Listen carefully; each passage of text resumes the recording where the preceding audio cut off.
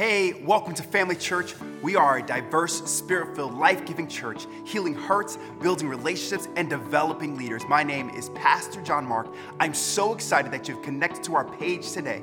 Be sure to grab a notebook, a pen, a paper, your phone, however you want to take notes, and get ready for today's message.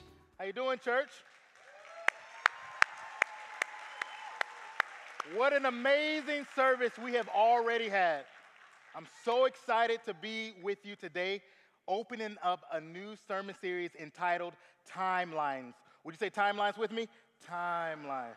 Yes. Now, before we jump into our sermon, the message, last week we had the opportunity to see 30 people baptized. Isn't that amazing? So cool.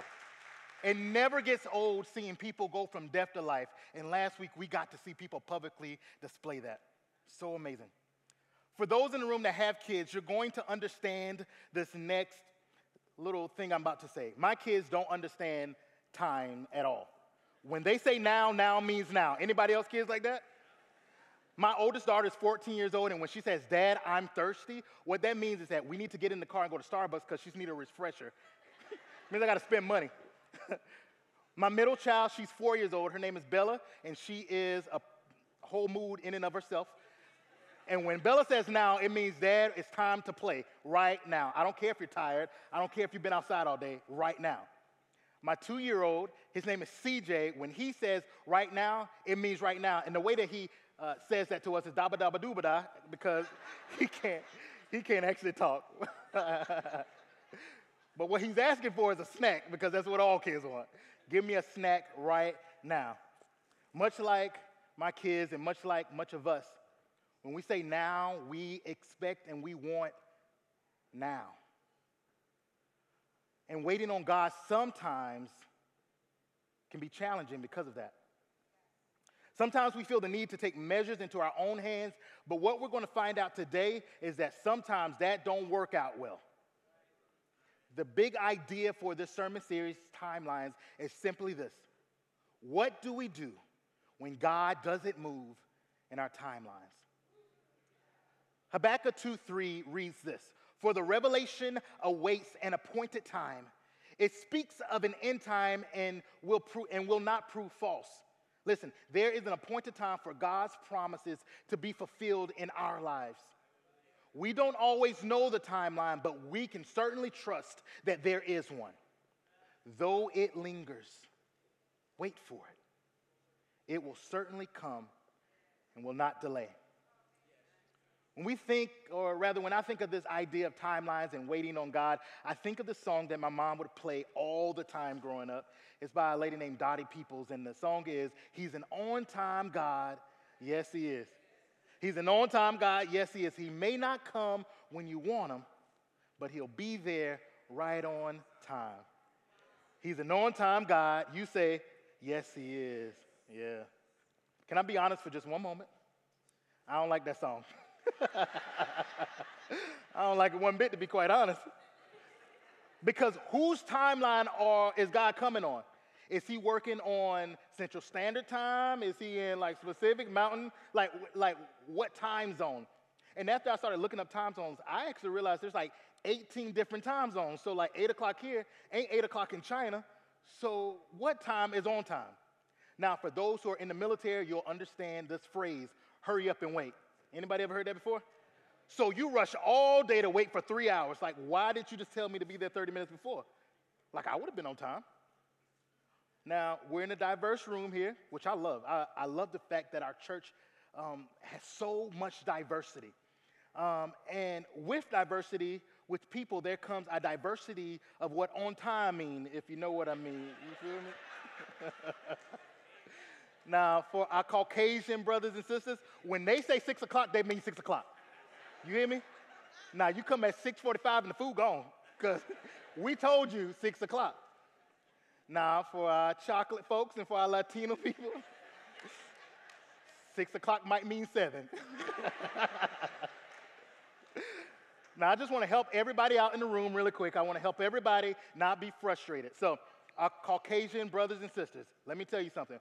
When a chocolate or Latino person, tells you 6 o'clock, don't show up on time, okay? They haven't even thought about what they're cooking yet.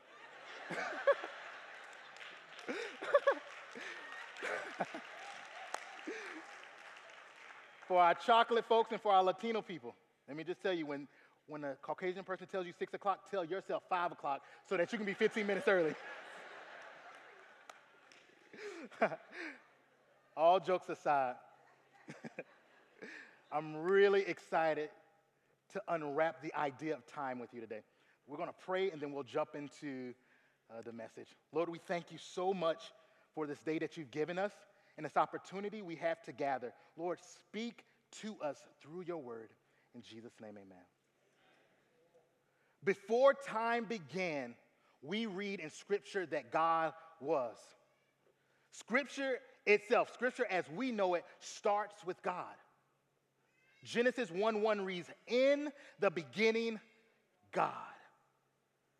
If we translate that in the Hebrew, the word is Rashith Elohim, which better translate as before anything, the all-powerful one was. Time begins with God in the beginning. After we realize who the author of all things is, he creates light.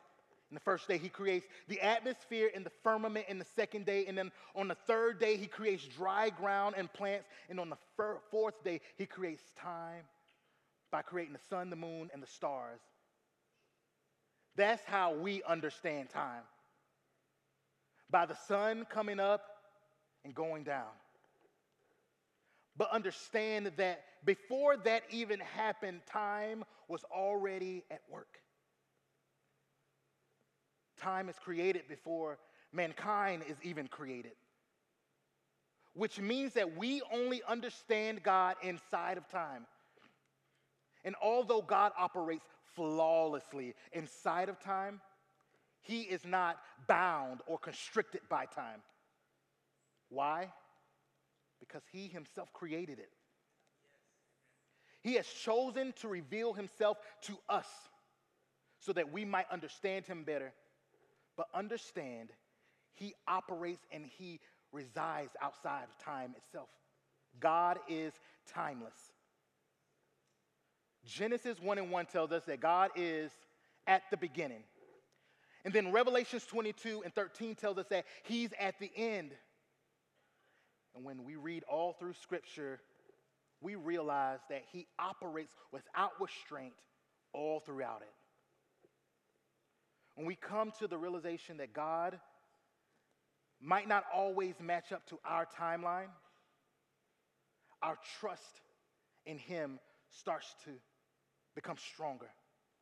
I got a question for a couple people. So, has God ever failed you by, has he ever failed you by raising hands? Has God failed you? Has God always come through? Anybody in the room? Yeah, okay. Let's see. Has God ever been late in anybody's life in this room?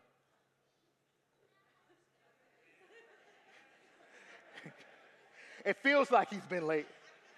He's like, is that a trick question? Let me tell you, God is never late. When I get to a place in my life when I feel like I might second guess God because it seems like his timing is off, I oftentimes remember the song that my mom would play.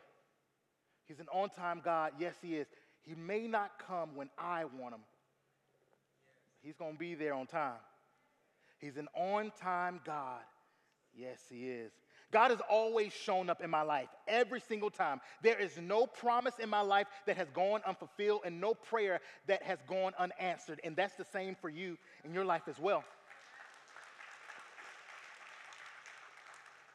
Even though I don't always understand the timing of God, I have committed this. Even when I can't trace you, I'll trust you. There's a story in Genesis 16 that helps us to understand this idea of waiting on God. Abraham and Sarah wanted to have a child for many years. God promised Abraham that he would be the father of many nations, and year after year after year after year, there was still no child. And instead of trusting that God would fulfill his promises, they took matters into their own hands. Now, we're going to take some time to read the scripture because there's a lot to digest in it.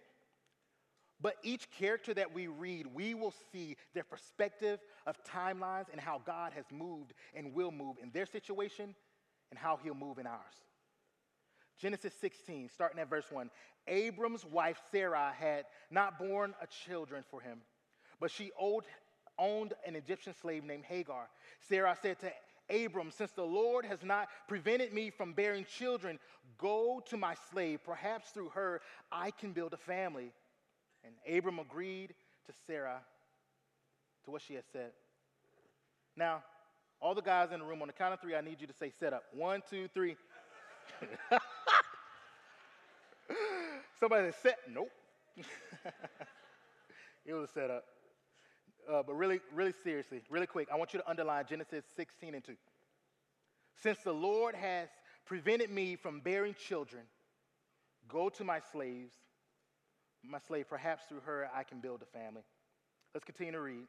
So Abram's wife Sarah took Hagar, her Egyptian slave, and gave her to her husband, Abram, as a wife for him. This happened after Abram had lived in the land of Canaan for 10 years. He slept with Hagar, and she became pregnant.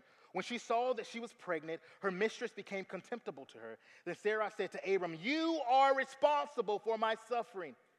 I put my slaves in your arm, and when she saw that she was pregnant, I became contemptible to her. May the Lord judge between me and you. I think we all saw that coming. Verse 6, Abram replied to Sarai, here your slave is in your power. Do whatever you want with her. Then Sarai mistreated her so much that she ran away from her. The angel of the Lord found her by the spring in the wilderness, the spring on the way to shore. He said, Hagar, slave of Sarai, where have you come from and where are you going? She replied, I'm running away from my mistress Sarai. The angel of the Lord said to her, go back to your mistress and submit to her authority. The angel of the Lord said to her, I will greatly multiply your offspring, and they will too be counted as many. The angel of the Lord said to her, you have conceived and will have a son. You will name him Ishmael, for the Lord has heard your cry of affliction. This man will be like a wild donkey. His hand will be against everyone, and everyone's hands will be against him. He will settle near all his relatives. Verse 13. So she named the Lord who spoke to her, you are El Roi, for she said, in this place have I actually seen the one who sees me. That is why the well is called Beer Lahai. It's between Kadesh and Bered. So Hagar gave birth to Abram's son, and Abram named his son Ishmael. Abraham was 86 years old when Hagar bore Ishmael to him. Now, the first person in this passage that has significance goes by the name of Sarah. Her name will eventually be changed to Sarah. But one of the saddest things about Sarah is that she feels like God is leaving her out of a promise. The verse that I asked you to underline, she feels like God is keeping her from having a child.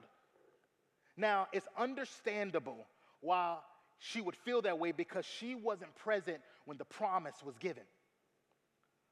You see, in the chapter before, in chapter 15, God speaks to Abram. And when he spoke to him, that was actually 10 years prior to the moment in which Sarah says, you can sleep with Hagar and conceive a child. When that promise was given, Abram was 75 years old. And Sarah was 65 years old. Now, is there anybody over the age of 60 in this room that's ready to have a baby? You know, we can lay hands on you right now. I'm not sure in what manner Abram shared that news with Sarah, but I can imagine that he was excited. Because now he has an heir, he has legacy, right? And if he wasn't excited about the baby itself, he was definitely excited about the process of making that baby, right? Maybe they first started off thinking like, wow, God, all this that we've built, we finally will have someone to pass this down to. We finally will have an heir. We will finally have legacy. And I can imagine that after year 1 and no baby, they still held on to the promise like it's coming. Year 2, still no baby, but they probably was looking around at other people and saying like, we're next. Year 3, I can imagine them saying, well, this is taking a little longer than I thought, but God promised it, it's going to happen. Year 4, year 5, year 6, year 7, year 8, year 9, what is wrong with me? Sarah must have thought. What did I do wrong? What deficiency do I have that I can't conceive a child? So she must have thought, well, since I can't have a child and Abram was promised a son, well then, maybe I can help build this family through my slave. Have you ever felt like Sarah before? Like you've been overlooked? Like you've been left out? Y'all, we can get on a very bad downward spiral, thinking things like, what's wrong with me, and why am I not included, and why can't I be a part? I believe that the promise from the beginning was for both Abram and Sarah. I don't believe for a second that God was leaving Sarah out or that she was an afterthought. But we have to understand, like Sarah had to understand, is that God is not working on our timeline. He's working on His. Understand today that you are not being left out. Do you hear me? You're not being left out. God sees you, and every promise that God has for you, it will be fulfilled. You have to believe that. Ephesians 3:14 says that He will strengthen you. And so today, if you come in here and you feel a little weak, you feel a little weary, know that God will strengthen you because His word promises that it will. If you are a little stressed out about things lining up and things working out, understand that Philippians 4:19 tells us that He will take care of all of our needs according to His riches and glory. Maybe you feel a little scared about what might come and what might happen. Understand that Psalms 91:2 tells us that He will protect us. And if you don't feel like your situation is going to turn out for good, understand that Romans 8:8 says that all things work together for the good of those who love Him and are called according to His purpose. I want you to take hold of this statement right here. A blessing delayed is not a blessing denied. Yeah. We have to be careful not to feel the need to help God out when we feel depressed and when we feel left out. Abraham and Sarah decided to take matters into their own hands. And while the story presents that it was Sarah's idea, let's be honest, Abraham was a willing participant. Rather than fully trusting in the promise of God, Sarah and Abraham took matters into their own hands, and they got exactly what they wanted. They wanted a child, and they got it. But though the immediate result was conception, the long-term result was contention. Sarah regrets her decision and is angry at Abraham and Hagar. Abraham gives Sarah full reign to do whatever she pleases, and she treats Hagar so bad that Hagar leaves. Nevertheless, when we take matters into our own hand, it doesn't remove the mercy of God. We move on in the story to Hagar. She's the next person that is highlighted. And Hagar actually gets caught in the middle of two people's impatience. She had nothing to do with the story. This didn't actually have anything to do with her. But her slave masters were impatient. I wonder if some of us find ourselves in situations that we never caused. But we feel stuck. after being treated so bad, Hagar runs away. I know she must have thought, like, I don't got to deal with this. I know I'm a slave, but I'm out. That would have been me. Or maybe she was from the Bronx. You know you ain't. I love my city, folks. As she was running from persecution, Hagar ends up running into promise. Emotionally, she's carrying the weight of the world, but we find out that she ends up carrying the weight of nations. It's a similar promise that God gives to Abram, but the difference is that the baby that Hagar is carrying isn't the promised one. So that contention that we read of, we are still dealing with today. As Hagar is running from persecution, one can only imagine that she is overwhelmed with grief of having to carry a child that she didn't even ask for. She's being punished for doing what she was told to, and then God meets her in her wilderness. God wants to meet with you as well in your wilderness. She has an encounter with God, and it's as if time stood still because God meets with her individually. He calls her by name and speaks to her.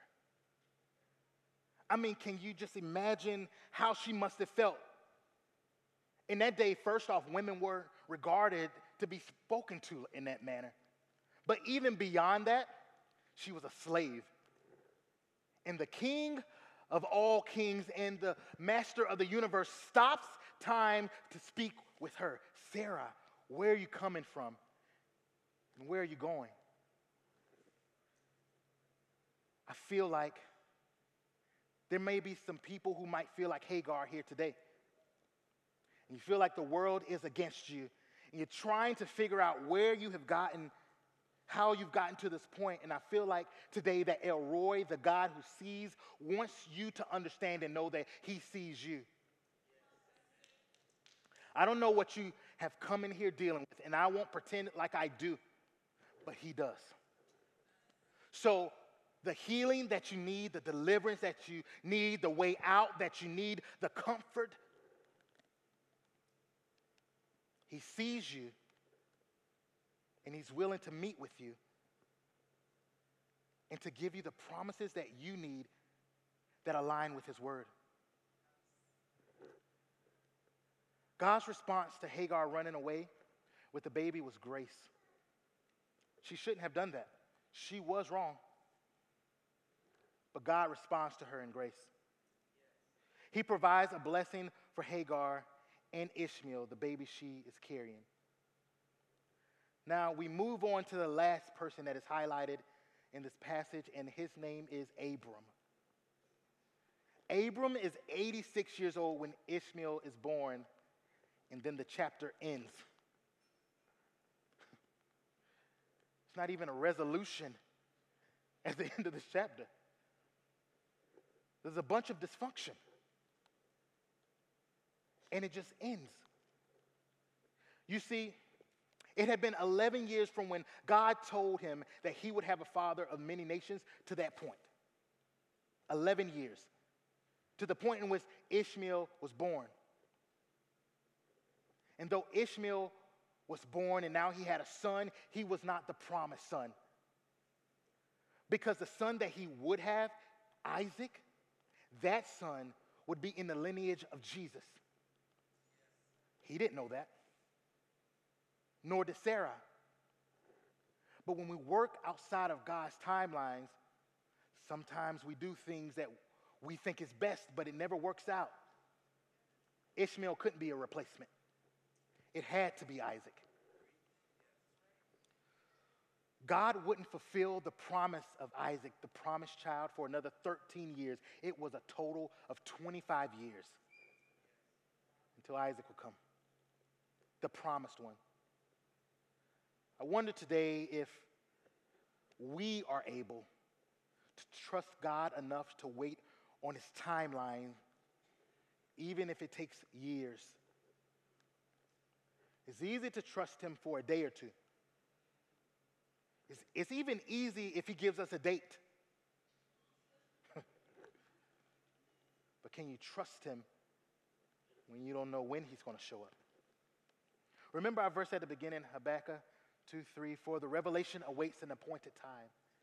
It speaks of an end time that will not prove false, though it lingers. Wait for it. It will certainly come and will not delay. Throughout this series, there's two things that will become clear. When we take matters into our own hands, things don't go so well. At the same time, we will learn that we can't mess things up so much that God abandons his plan or he breaks his promise.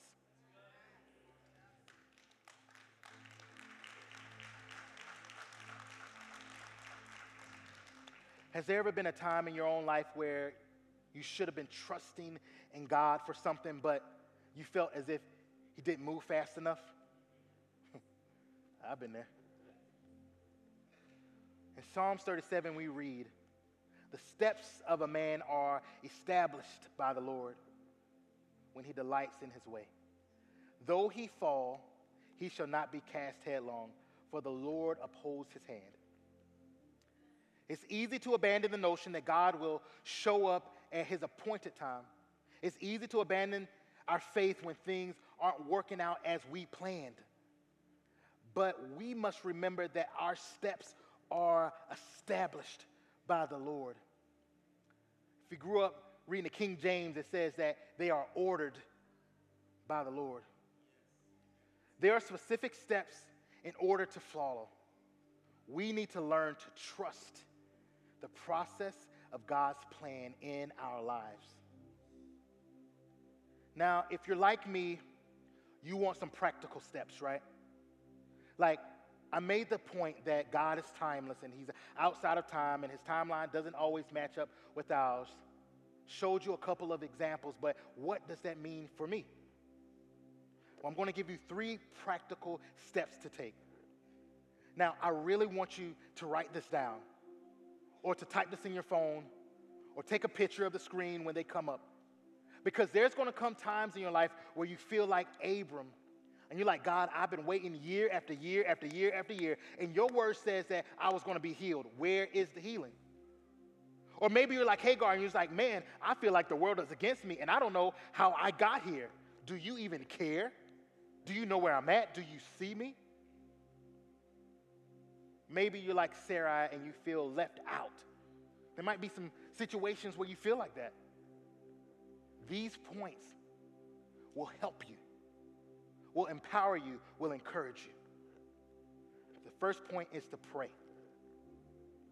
Philippians 4:5-7 reads, "Let your moderation be known unto all men. The Lord is at hand. Be careful for nothing, but in everything by prayer and supplication with thanksgiving, let your request be known unto God. And the peace of God, which passes all understanding, shall keep your hearts and minds through Christ Jesus." When you get in those moments where you don't know if you can trust God or not, pray. Keep praying. And pray some more. Because as you pray, the peace of God will surround you. Because as we pray, we realize and we understand that we might not know how it's going to work out, but we understand that he does and that he's working it together for our good. We understand that we're not alone, that he hears and that he sees and that he's there. When we pray, that happens. The second thing that I want you to write down is to prepare. 1 Corinthians 2:9 reads, "But as it is written, what no eye has seen, nor ear heard, nor heart of man imagined, what God has prepared for those who love him." Understand that the way in which you want God to show up in your life is not as big as the way that he will show up. What God has for you and what he has planned is way bigger than what you could ever think, ask, or imagine.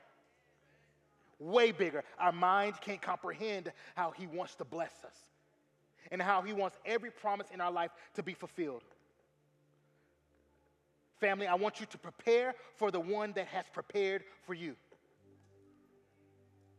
Understand this right here. That Abram had the promise, right? But he had to take steps for the promise to be fulfilled. He had to sleep with his wife, right? So that she could conceive. Whatever you have to do in your life to prepare, prepare. Pray, prepare. The last point is, I want you to repeat it. Isaiah 40:31 says, they that wait upon the Lord shall renew their strength. They shall mount up on wings as eagles. They shall run and not be weary. They shall walk and not faint. Pray, prepare, repeat.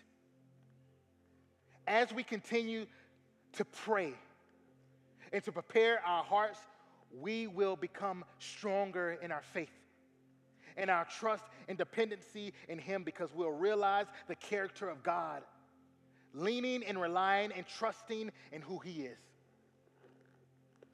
So pray, prepare, repeat.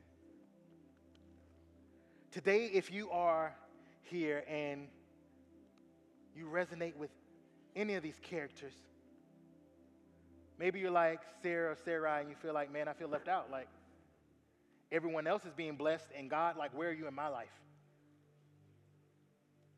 Maybe you're like Hagar and you're like, you literally left me in this wilderness alone. And I don't want to tell you where I came from, and I don't know where I'm going, but I'm here. Maybe you're like Abram and you're just waiting. I can relate with that. Just waiting. Year after year. After year after year. I believe today that El Roy, the God who sees, wants to meet with you and wants to speak with you. So I want to pray for you right now. I want everybody to bow their heads, but if that's you and you relate to that, I just want you to lift your hands in front of you, a posture of like receiving. Because El Roy, the God who sees, is about to prove himself to you in the situation by showing you that he's here, that he cares and that he sees. Father, we come to you right now in Jesus' name, and we ask you to show us who you are in our lives. Lord, first we just thank you for what you've already done and who you already are in our lives. We know that we have been sealed because of what you've done on Calvary's cross. For those of us that are saved, Lord, we pray right now that you help us to see you, how you're moving and how you're working and how you're going to make everything work out for our good. Help us to be patient and to wait on you. Help us to not be too fast and try to figure out and do it on our own. Give us peace. Lord, even if we don't understand and even if it doesn't work out in our timeline, let it not cause anxiety. We thank you for who you are, and we thank you for what you will do in our lives. In Jesus' name, amen. Yeah.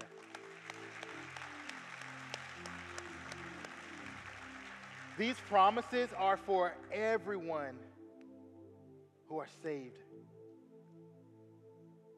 If today you are here and you say, you know what, I don't know about this God you're talking about.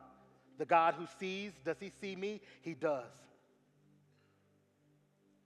And if you have ever wanted an opportunity to take your next step with him, to pray the prayer of salvation and to commit to him, I'm going to give you that opportunity today.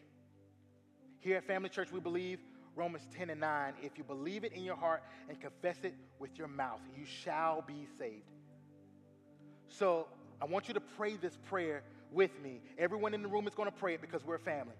Let's pray. Dear God, I come to you just like I am. I believe that Jesus Christ is my Lord and my Savior. Jesus, I invite you into my life to change me and to make me new. Thank you for accepting me. Amen. Woo-hoo. Thanks for watching today's message. My name is Pastor John Mark, and if this message has made an impact in your life in any way, I'd like to ask you to do a couple of things. We want you to like and subscribe to our channel and join us right here every Sunday at 9:30 a.m. or 11:30 a.m. The next thing I'm going to ask you to do is to take your next step in your journey. We'd love to help you do that, and you can head over to familychurchny.com or email us at team@familychurchny.com to get started today.